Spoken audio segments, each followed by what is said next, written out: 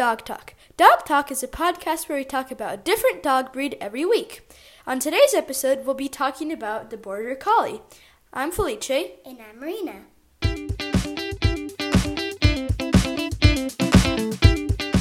Welcome back from the break.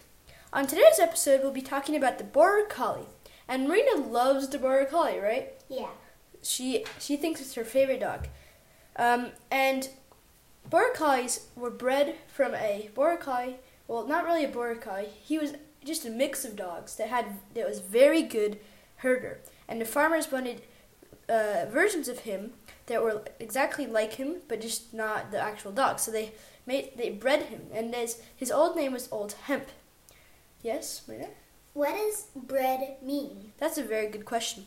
Bred means you take either two existing breeds, or you crossbreed them so you get a mix of them, or you just breed two purebred dogs, which means that they're pure, they don't have any mixes together to get even more purebred dogs. And in terms of this now we're talking about how what they did is they took Old Hemp, they mated him with a girl, and then that created a lot more of him, basically little versions of him. And those versions of him are Border Collies. He had more than 200 kids. And nowadays, Border Collies are used for herding. And Marina has another question.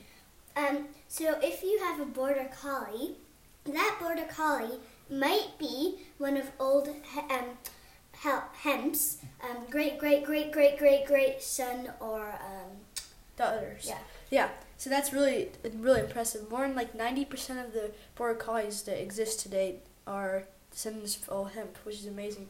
So really, when people talk about Border Collies, they should call it the Old Hemp breed, actually. But basically, now they're used for herding, and they're used in agility. They are very good farm dogs. They respond very well to hand signals, voice commands, and whistles. And yes, Marina? What does herding mean? Herding is the act of the dog. For example, a rancher might want to move his cattle from one pasture to the other. And he gets on usually a horse, or he just walks. And the dog, the Border Collie in this case, is in charge of making sure none of the cows try to run away. And they do this by running around, nudging them, and that's how they do it. And they're used for herding now. And Border Collies were officially recognized in 1976, which is 45 years ago, so not that long ago.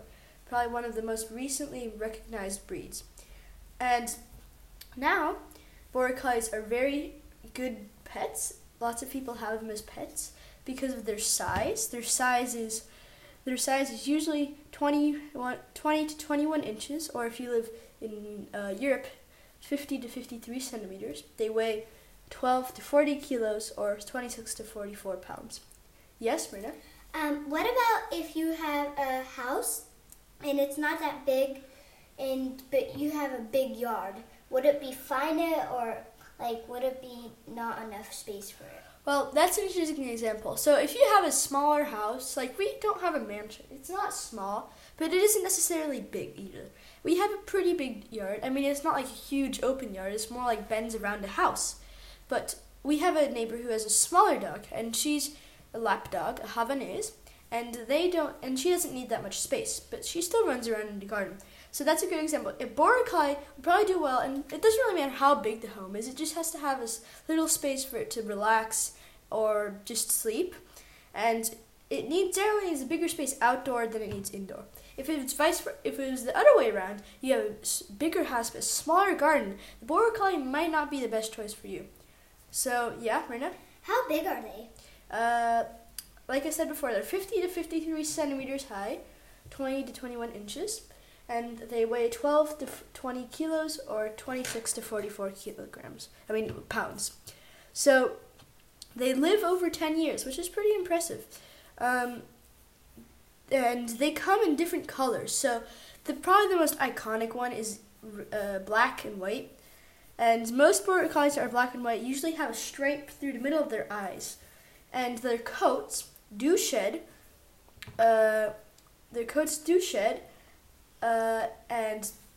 a bit, so probably, I'm guessing, about the same as a giant Schnauzer. So on a scale, we're going to be using the scale a lot. a scale of 5, a 2, it's a 2, so 0 would be a Lagotto Roman yellow, no shed, completely hyperallergenic, and a 5 would be something like a beagle or a North American shepherd or a basset hound. It like sheds a ton of dander and hair, so keep that in mind.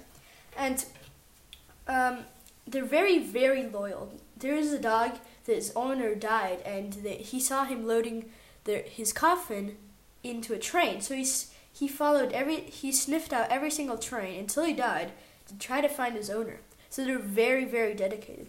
And if you're considering getting a Border Collie, we're going to do this new thing every episode, where I will describe the best place for a Border Collie. So the best place would probably be in a house, an indoor dog, and probably enough space, regular walks, enough space to run around for a couple of minutes just to get energy out if it's like really hyper.